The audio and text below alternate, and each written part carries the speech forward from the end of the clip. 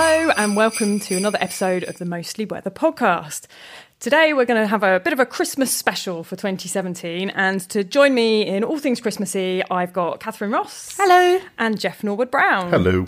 And my name's Claire Whittam, and Catherine is wearing a very festive jumper here, and unfortunately the rest of us aren't, so that was a bit disappointing. Well done, Catherine. It's nice white, it's got a snowflake on it, and I think that sets us up perfectly for the rest of today's podcast, and actually perhaps takes us to what should be our first question, really, which is, well, what is a white Christmas? What officially makes a white Christmas? So the Met Office defined this for quite some time. What do you think a white Christmas is?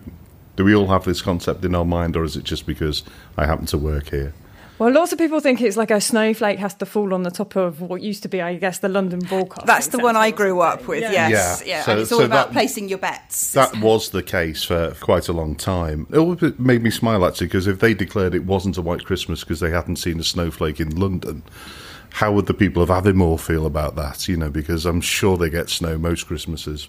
But it has changed slightly now, so it comes down to one snowflake to be observed falling in the 24 hours of the 25th of December somewhere in the UK. And I think this has largely come about, one, because the Met Office doesn't have the building anymore, so it doesn't have a observation station up there. But secondly, I think there was an awful lot of betting on whether it was going to be a white Christmas, and people, you know, all around the country wanted to place bets, and so they wanted regional variations of whether they got a white Christmas or not.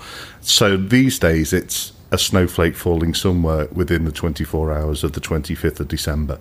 Does that have to be an official observation? I think it has to be an official observation. I don't think the bookmakers are going out and doing the observations for us. I think it has to still come from the Met Office. So it's one of our observation sites around the country. A person has to see it, or it can just be detected by I automated? think it has to be a person, because if it's just a single snowflake and it's not falling right over the detector's not going to see it. So I think you're right. I think it is a person. It has to be a person, I would have thought. We have, in the Library and Archive, we actually have a fact sheet on white Christmases. And we try and update that every year, and that will try and note the kind of the places the snowflake was seen, if it was seen. And I think that's got connections to people actually seeing those snowflakes. So do we all remember that Christmases used to be white when we were young, or not? I have a nostalgic version of Christmas in my head that, yeah, it used to snow and we would go tobogganing in the park. Yeah. Well, I can safely say I don't remember a single white Christmas. Oh, really? Yeah. Okay. So then I lived on the Isle of Wight, which is kind of warmer than much of the country at that time of year. Yeah. So I do remember Christmases, especially the school holidays around Christmas, as being white every year. And that's not actually the case. It's just that I remember the really white ones really well, and the memory's not that good, you know. The mild, damp ones. They just into the distance. Yes. Disappear. So, I mean, it's interesting because we do believe that white Christmases in the UK are becoming more and more rare, and there's a couple of little reasons for that. One of the more interesting ones I found out was when we moved from the Julian calendar to the Gregorian calendar, which sort of moved Christmas forward slightly. Shunted it. Yes. It was originally 10 days, wasn't it, when they first came out with the Gregorian calendar, but I think it's around 14 days now, you know. So when you say moved it forward, it used to be what we would now think was about the 10th of January or something? Yes, yeah. And now it's in... And you're much more likely to get snow in January and February. I remember that fact because my birthday's actually in February, and I remember having lots of birthdays when there was snow around as well. So now that we've moved Christmas forward slightly, it's a slightly less chance of getting a white Christmas. But when exactly did that happen? So we're not talking about the last sort of 50 years, though, are we? So this is a kind of a real historical feeling. No, so we adopted the Gregorian calendar in 1752. Okay, so yes, it's not in your lifetime's memory, no. Not quite, no. I know I am the oldest here, but no, not But I quite. guess, yeah, we have weather records that go back before then, don't we? So yeah, it's perfectly feasible that there's this consciousness, if you like, about there being a white Christmas based on records and people's past on knowledge, even back from the 1750s. Absolutely. I mean, when we're looking at the weather diaries, then we always have to remember to change the calendar if we're thinking about the dates. So what's the actual date in the Julian calendar and what's it in Gregorian? Because we can suddenly place it at the wrong time if we're not thinking about when was this diary written and what calendar was it written in. Oh, that's really interesting. And yeah, I guess when I do some of my research, I tend not to go back that far for the podcast and things. That would never have crossed my mind, that am I looking at a source that was written prior to a change in the calendar? And does what might that mean? Mostly it doesn't matter, but occasionally it does. Yeah. And not every country adopted the Gregorian calendar at the same time, which I didn't realise either, so that was quite enlightening. So how many times do we think in the last, say, 50 years or so, do we think we've had a white Christmas based on the new factor of a snowflake falling somewhere in the UK and observed by a real human being? So the modern criteria apply to the last 50 years? Mm-hmm. I reckon it's got to be quite high. I reckon so. Yeah, I don't know, 38 out of 50 years? I've actually got 38 written down. Are you looking at my notes? So I'm not, but I should say we did do a podcast a little while back. In fact, I think it was episode 3 where we looked at snow, and it might be that's a fact that's got lodged in the deep recess of my brain. So 38 times in the last 54 years, so maybe a little bit less than 38 in the last 50 years. But I suppose what we tend to think of is like kind of that snow lying rather than necessarily snow falling, and having snow lying across the country is probably a lot rarer than having a single snowflake fall somewhere. Exactly, yeah, but that brings up another question entirely, is why do we have that concept that Christmases should be white? And the reason seems to come down to Charles Dickens.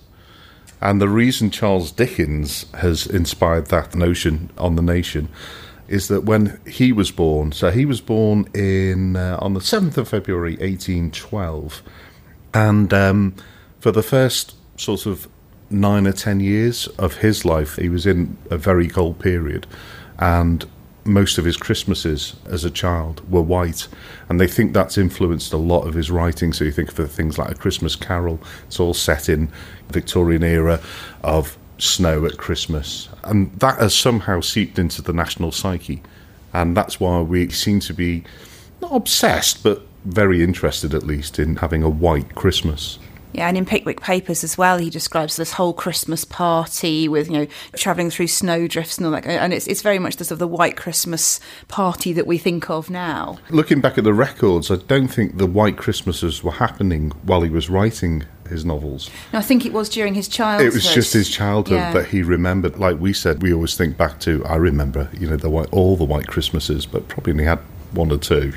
So is this just natural climate variability, that it meant that during his childhood there was more snow, or is there something else going on in the climate and the atmosphere at this time? Well, there was the Little Ice Age, as they call it. So when exactly was the Little Ice Age then? Well, I mean, looking through the sources I've been looking at, essentially it was kind of from the late 1600s through to sort of the early 1800s. There was a period when there were very regular, serious sub-zero winters, much harsher than was average or normal, if you like. And I think that was the period they sort of called the Little Ice Age, if you like.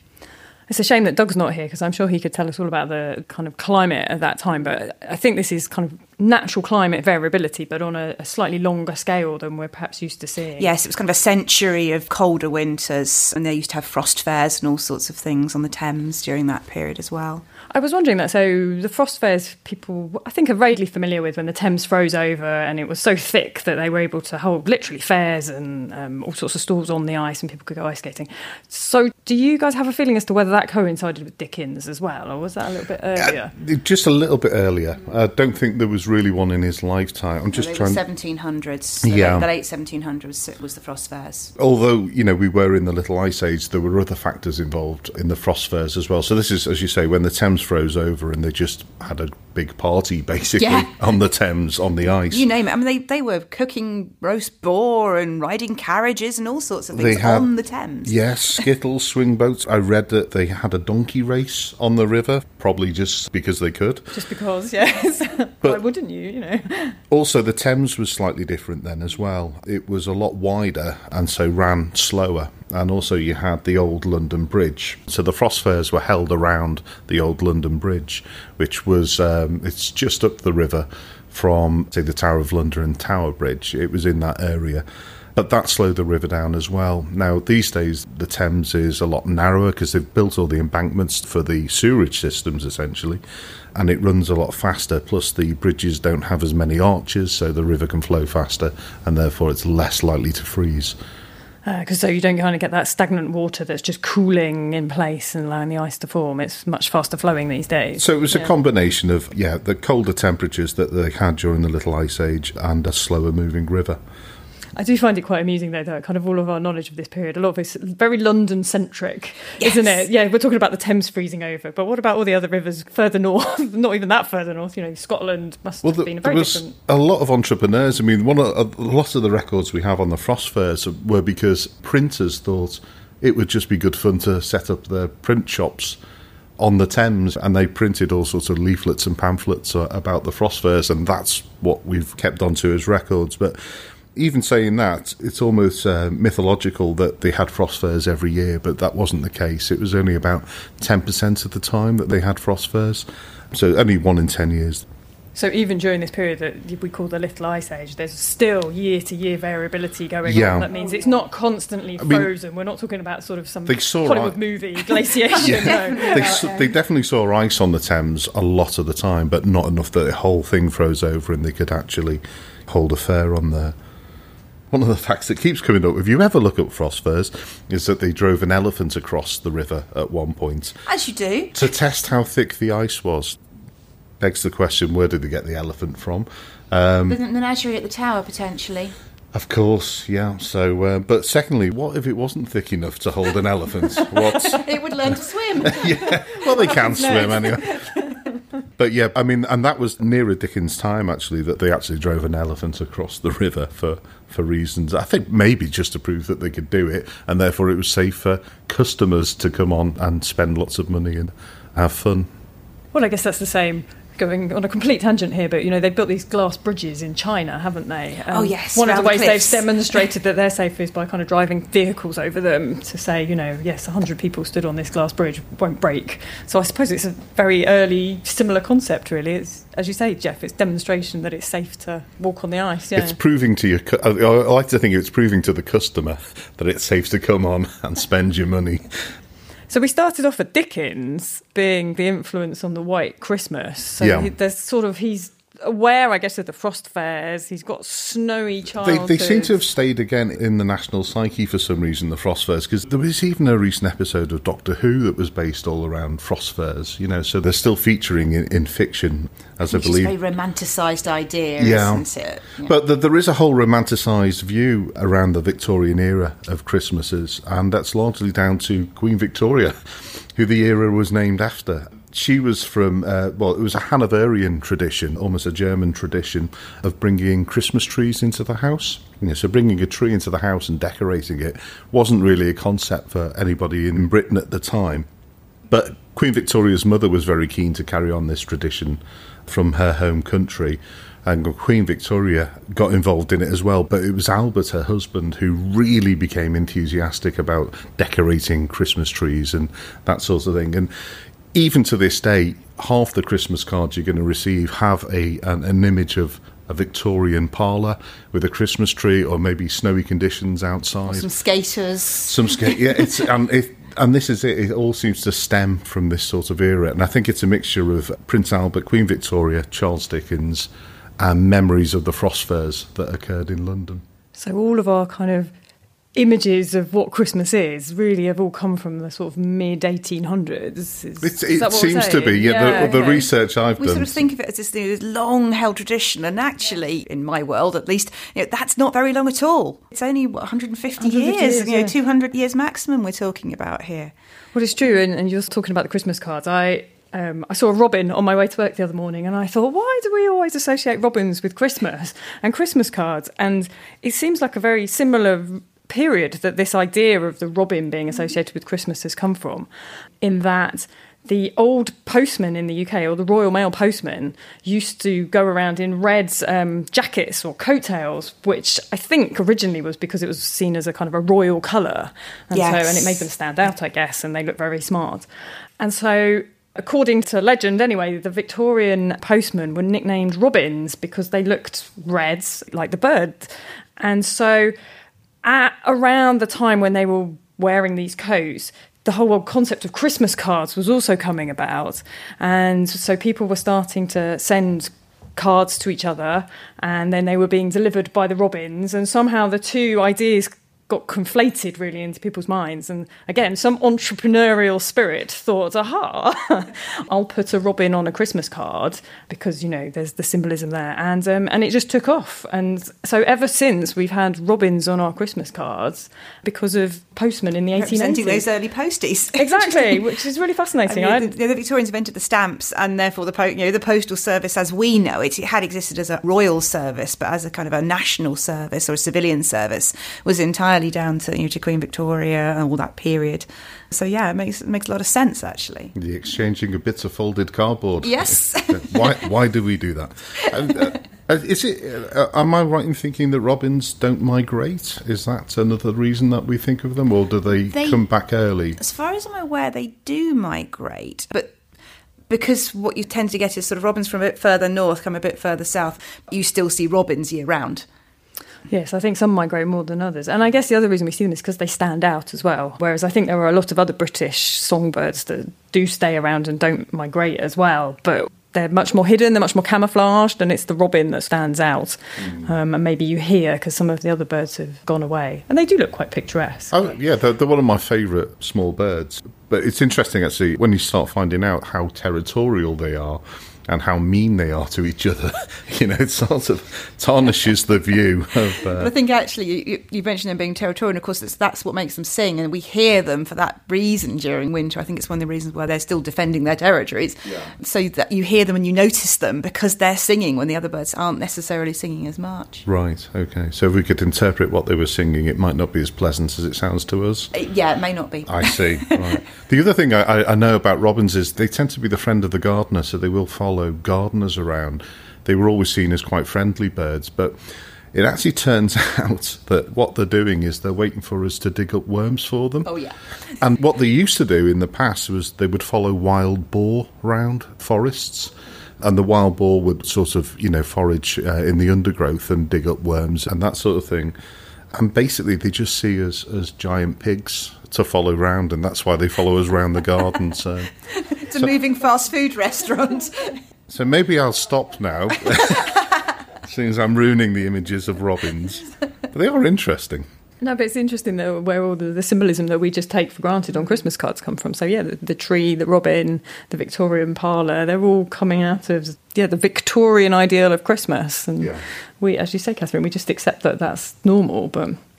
Actually, it's only been around a couple of hundred years maximum. Exactly. It's quite surprising. So, any other Christmas facts that anybody's got? I have... I'll throw in one. We'll get back to the weather. So, you may know the answer to this, but where do you think the most deadly avalanche in the UK has been? Most likely would be Scotland. It's a good guess. I know Catherine knows the answer because I spoke to her about it earlier. Scotland, I think, is a good shout, actually, Jeff. And there is a Scottish avalanche warning service currently, which updates people that live in the area or climbing or whatever in the area about avalanches. So I think that's a big deal. But actually, the most deadly avalanche in the UK was in Lewes, which is in Sussex. So almost about as far removed from Scotland as you can get in the British Isles. Very much in the south of the UK. And this occurred on the 27th of December, 1836. And so most of Sussex is reasonably flat, for those of you that don't know it. But in the town of Lewes, there's actually a very steep chalk cliff face there. And so there've been really terrible weather all over the Christmas period. And there've been very strong winds and lots of heavy snowfall starting on about Christmas Eve, so on the 24th. And there were some reports from the time of snowdrifts that were over 10 feet high. And so on the top of this cliff, right next to some of the town of Lewes, there was a massive build-up of snowpack, basically. And the blizzard was blowing the snow, so it built up and it built up. And they basically had this sort of large cornice, I think it's been termed, of snow that was overhanging a street below where there were about 10 or so houses. And people had seen it, and earlier in the day there'd actually been a bit of a slip, and it had basically taken out, I think, a sawmill that was next to this row of houses. And then on the 27th, basically the whole of this cornice collapsed, fell down the side of the cliff, straight into a row of houses that were underneath, basically destroying them as though they were kind of matchsticks, skittled them out of the way. And Everybody that was in the houses at the time was trapped in the snow, but luckily the people of the town reacted very quickly to it and managed to pull out, I think it's about 6 or 7 survivors, but I can't find the actual numbers in my notes. Eight people. Was it 8 people were killed? Yeah. Exactly. So really, I mean, a big weather event, a tragic event, and it almost seems unbelievable that something like that could happen in Sussex. So far south, yeah. So far south. You know, you don't hear about sort of anything on that scale happening in the places you might associate with avalanches, which are Wales and Scotland and things. Maybe it's more anticipated in sort of the mountainous regions. Possibly also less habitated. It's not necessarily going to overhang. A valley in Scotland's not necessarily going to have a row of houses in it. That's very true. And I mean, I think at the time people were saying, look, you need to get out. And the inhabitants, because this would be a completely alien phenomenon, wouldn't it? We're a bit like, well, no, it's cold and we don't have anywhere to go. And why would we leave our homes? And unfortunately, some of them didn't live to tell the tale. I don't know I can't work out whether I find this slightly ironic or slightly morbid, but there's now a pub in the same location as that row of houses, a place called Boulder Row, which they've called the Snowdrop Inn. Yeah. Which, not sure how appropriate that seems to me. I've just realised it's actually, snowdrop, and I was thinking, snowdrop as in the flower, but it's not. It is actually snowdrop as in... if you look at the pub sign, it's houses disappearing in an avalanche. It really is. We'll have to get this onto the show notes. I'm just looking at a picture of it now. I hadn't looked at it before. And it is. It's an avalanche burying houses on the pub sign. Feels slightly inappropriate, not sure. When you bear in mind that, the 8 unfortunates were buried in a mass grave, and I believe it was an unmarked mass grave. Yes, an unmarked communal grave, and yet there's now a pub marking. It just doesn't seem quite right somehow.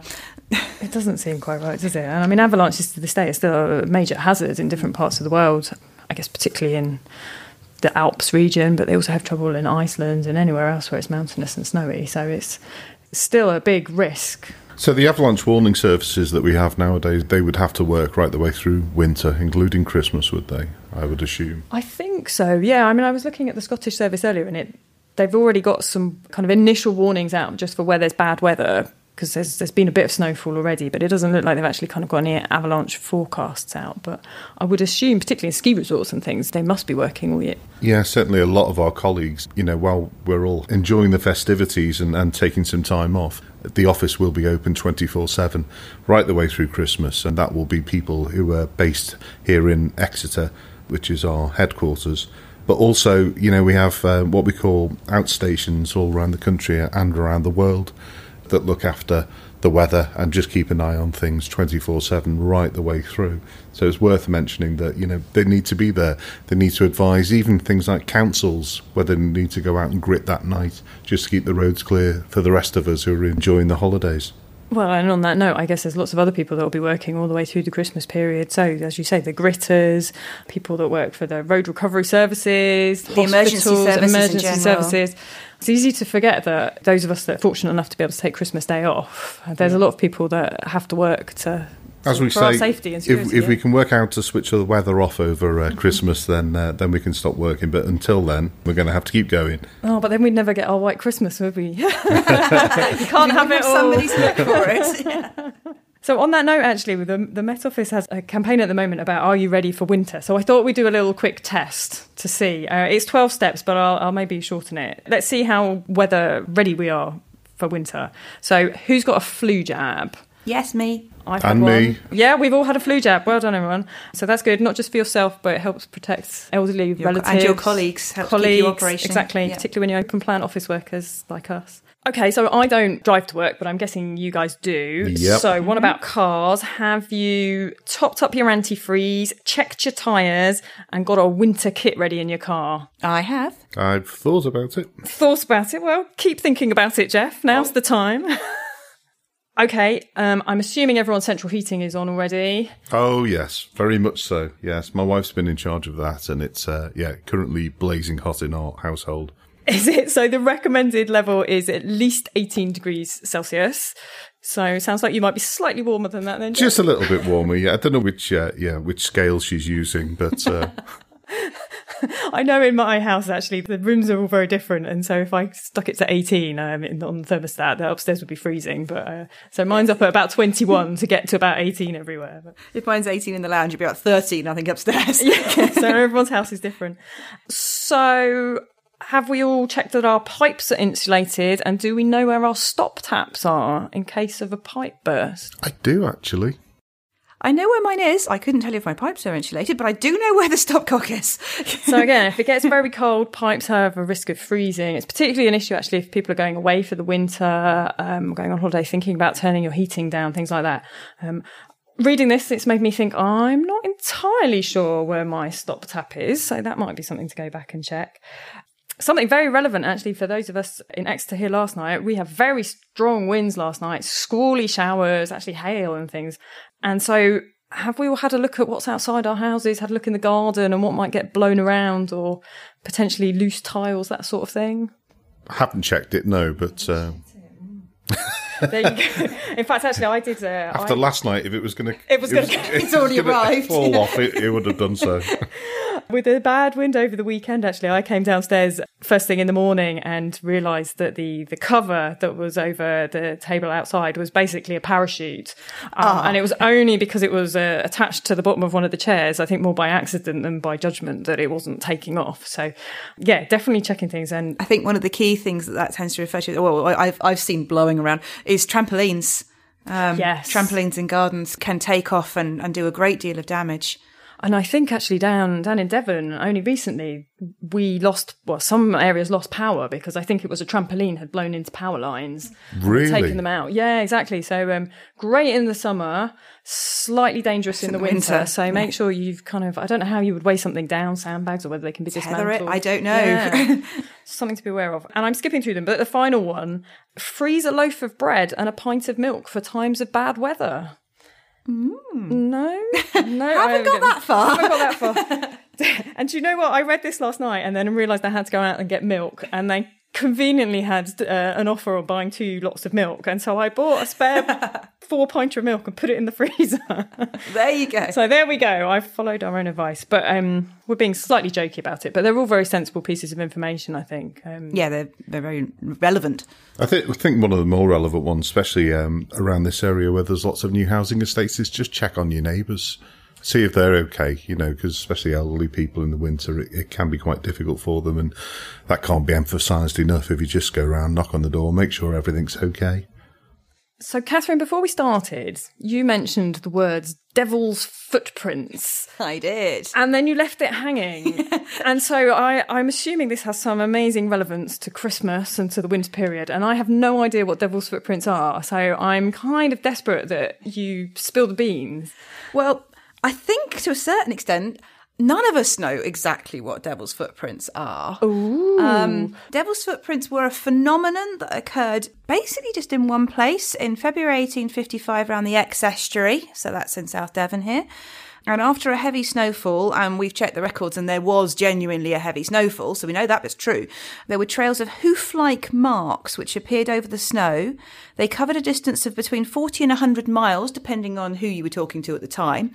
That's still quite a long way. I mean, That's quite even a just distance. that 40 miles. Yes. You see, sorry, I've got to jump on this point here. So I've read a lot about this because I'm fascinated by all these sorts of phenomena.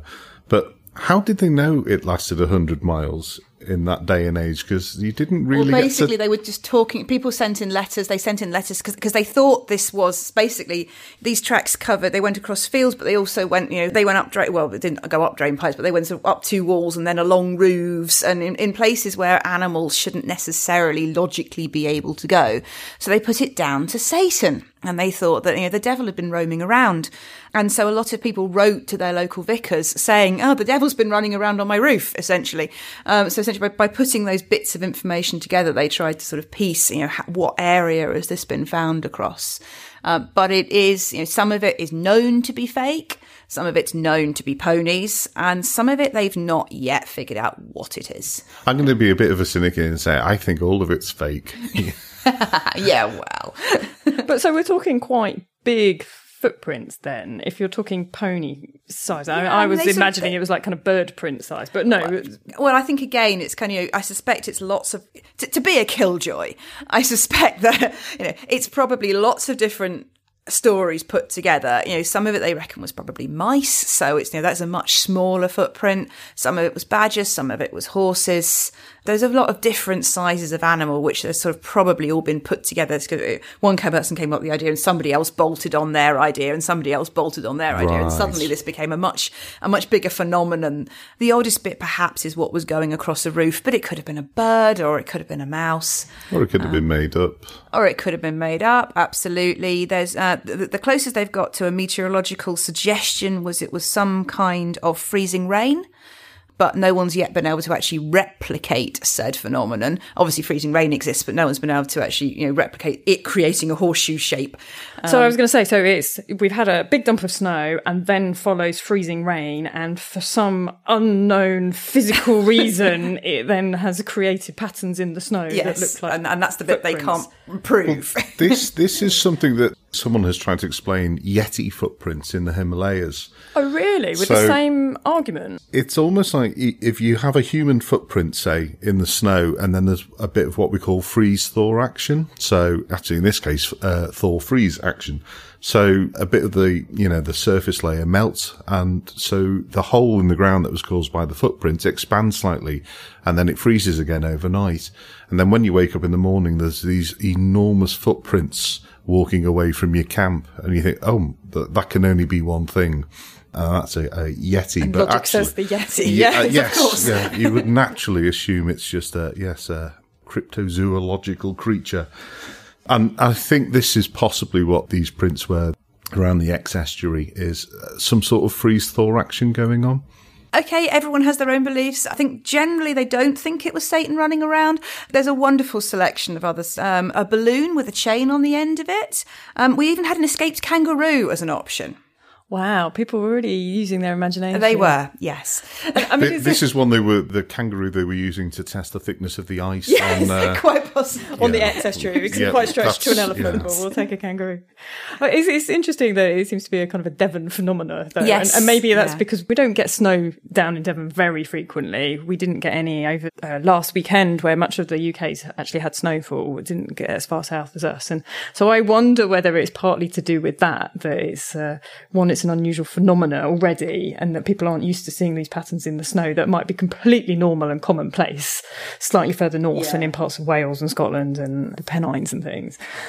Yeah, I'm interested. I think that's probably got a lot more to do with it. But I kind of like the concept of this kangaroo hopping around. But Having said that, we say it's just a Devon phenomena, but there was also Spring-Heeled Jack, wasn't there? This was a gent that was seen, I think it was around London and then around I've never Liverpool. heard of this person. that's a new one on me. And yeah, he used to leap out and startle people and then just leap phenomenal distances up onto rooftops. And so I don't know whether the two are combined there. And, but yeah, Spring-Heeled Jack was another chap. Is he a Christmas phenomenon, or he's just...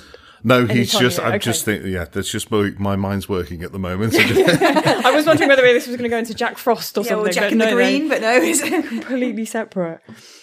Okay, I think... Should we finish off with a quick quiz? I've got some stats about various Christmas days. yeah, and I've got a couple of random things I can throw in as well. So excellent. Excellent. So, a quick pop quiz. When was the warmest Christmas day and how warm was it? Or just how warm was it? In the UK? In the or? UK. Sorry, Okay. these are UK Christmas facts. Oh, Faces. Go on, take a low, guess. what, sort of 10 degrees, 12 degrees? 15.6 degrees. So that's a proper summer's day almost. Summer. So And the- when- I when bet was that's the that? early 80s. I bet that's 85 or something. No. So, Edinburgh in 1896. Edinburgh? Wow. Yeah, and Killerton, which I'm assuming is the place around the corner Just from up us, the road actually, from us, yeah. in 1920. So this isn't a modern kind of climate change phenomenon. This is, just natural variability. The windiest Christmas day. Any ideas how windy it might be? I can't think. Maybe mid-80s? Oh no, higher again. So the windiest Christmas day was Cellarness, which I think's in Scotland, in 2011 when it got up to 101 miles an hour. Miles an hour, wow. Yeah, which is Hang huge. on to your hats. That's really windy, and most of these are from islands or coastal areas. What was the temperature on the coldest Christmas day? -5. Oh, way too high. I'm used to the South Coast. Jeff? I'd go -15. Oh, not too far off. It was minus 18.3 degrees, which was recorded at Gainford in Durham in I'm having half a point for that. 1878. I think but that's interesting because that's 1878. So this is back to our kind of 1870s, Yeah. 1880s Victorian Christmas kind of idea. And finally, how about this? So in centimetres, what was the deepest snow on Christmas Day somewhere in the UK? Well, I mean, There's lots of hand measuring going on in the studio here. 150. Oh, okay, no, that's too high. I was thinking of drifts. Okay, yeah. No, deepest lying snow. Interesting. No, it doesn't cover it. Maybe this has to be an official site as well, possibly. 15. No, kind of in the middle. So 47 centimetres. Funnily enough, in 1981, so not that far in the past, at Kindragon in Perthshire. So, some huge variability in terms of Christmas weather we get. And I guess we should say keep an eye on the Met Office forecast for this Christmas to see what's going to be the case for where you live. But Catherine, have you got some... Yeah, a couple of more international ones. Who gets more snow, New York or the South Pole? New York, easily. 15 times as much, would you believe? Wow. A lot of the South Pole's are deserts. Yes. So. But I would expect it to be New York, but 15 times as much was quite a significant amount. That's huge. That's 15 metres to every 1 metre at South Pole. Sorry, that's really obvious. But I'm lots doing of the snow. mental calculation. That's a lot of snow. And if a snowflake falls on a glacier in central Greenland, how long does it take to reach the sea? Oh, so glaciers, and it's going to get layer upon layer, year after year. We need Doug and Nansen back, don't we? We do, but then when they take cores through the Greenland ice shelf, I mean, they go back tens of thousands, if not hundreds of thousands of years. You're getting closer, so, 500,000 years. Bit less, but Okay. you're in the right ballpark. Next Tuesday. 200,000 years. 200,000 years. Wow. For a So snowflake Good falling grief. on a glacier to actually reach the sea. in Greenland, that's impressive. So, we've got all the scales, haven't we? And all sorts of things about Christmas. Thank you very much, Jeff and Catherine, for joining me and sharing some interesting facts. Merry Christmas. Merry Christmas. Merry Christmas.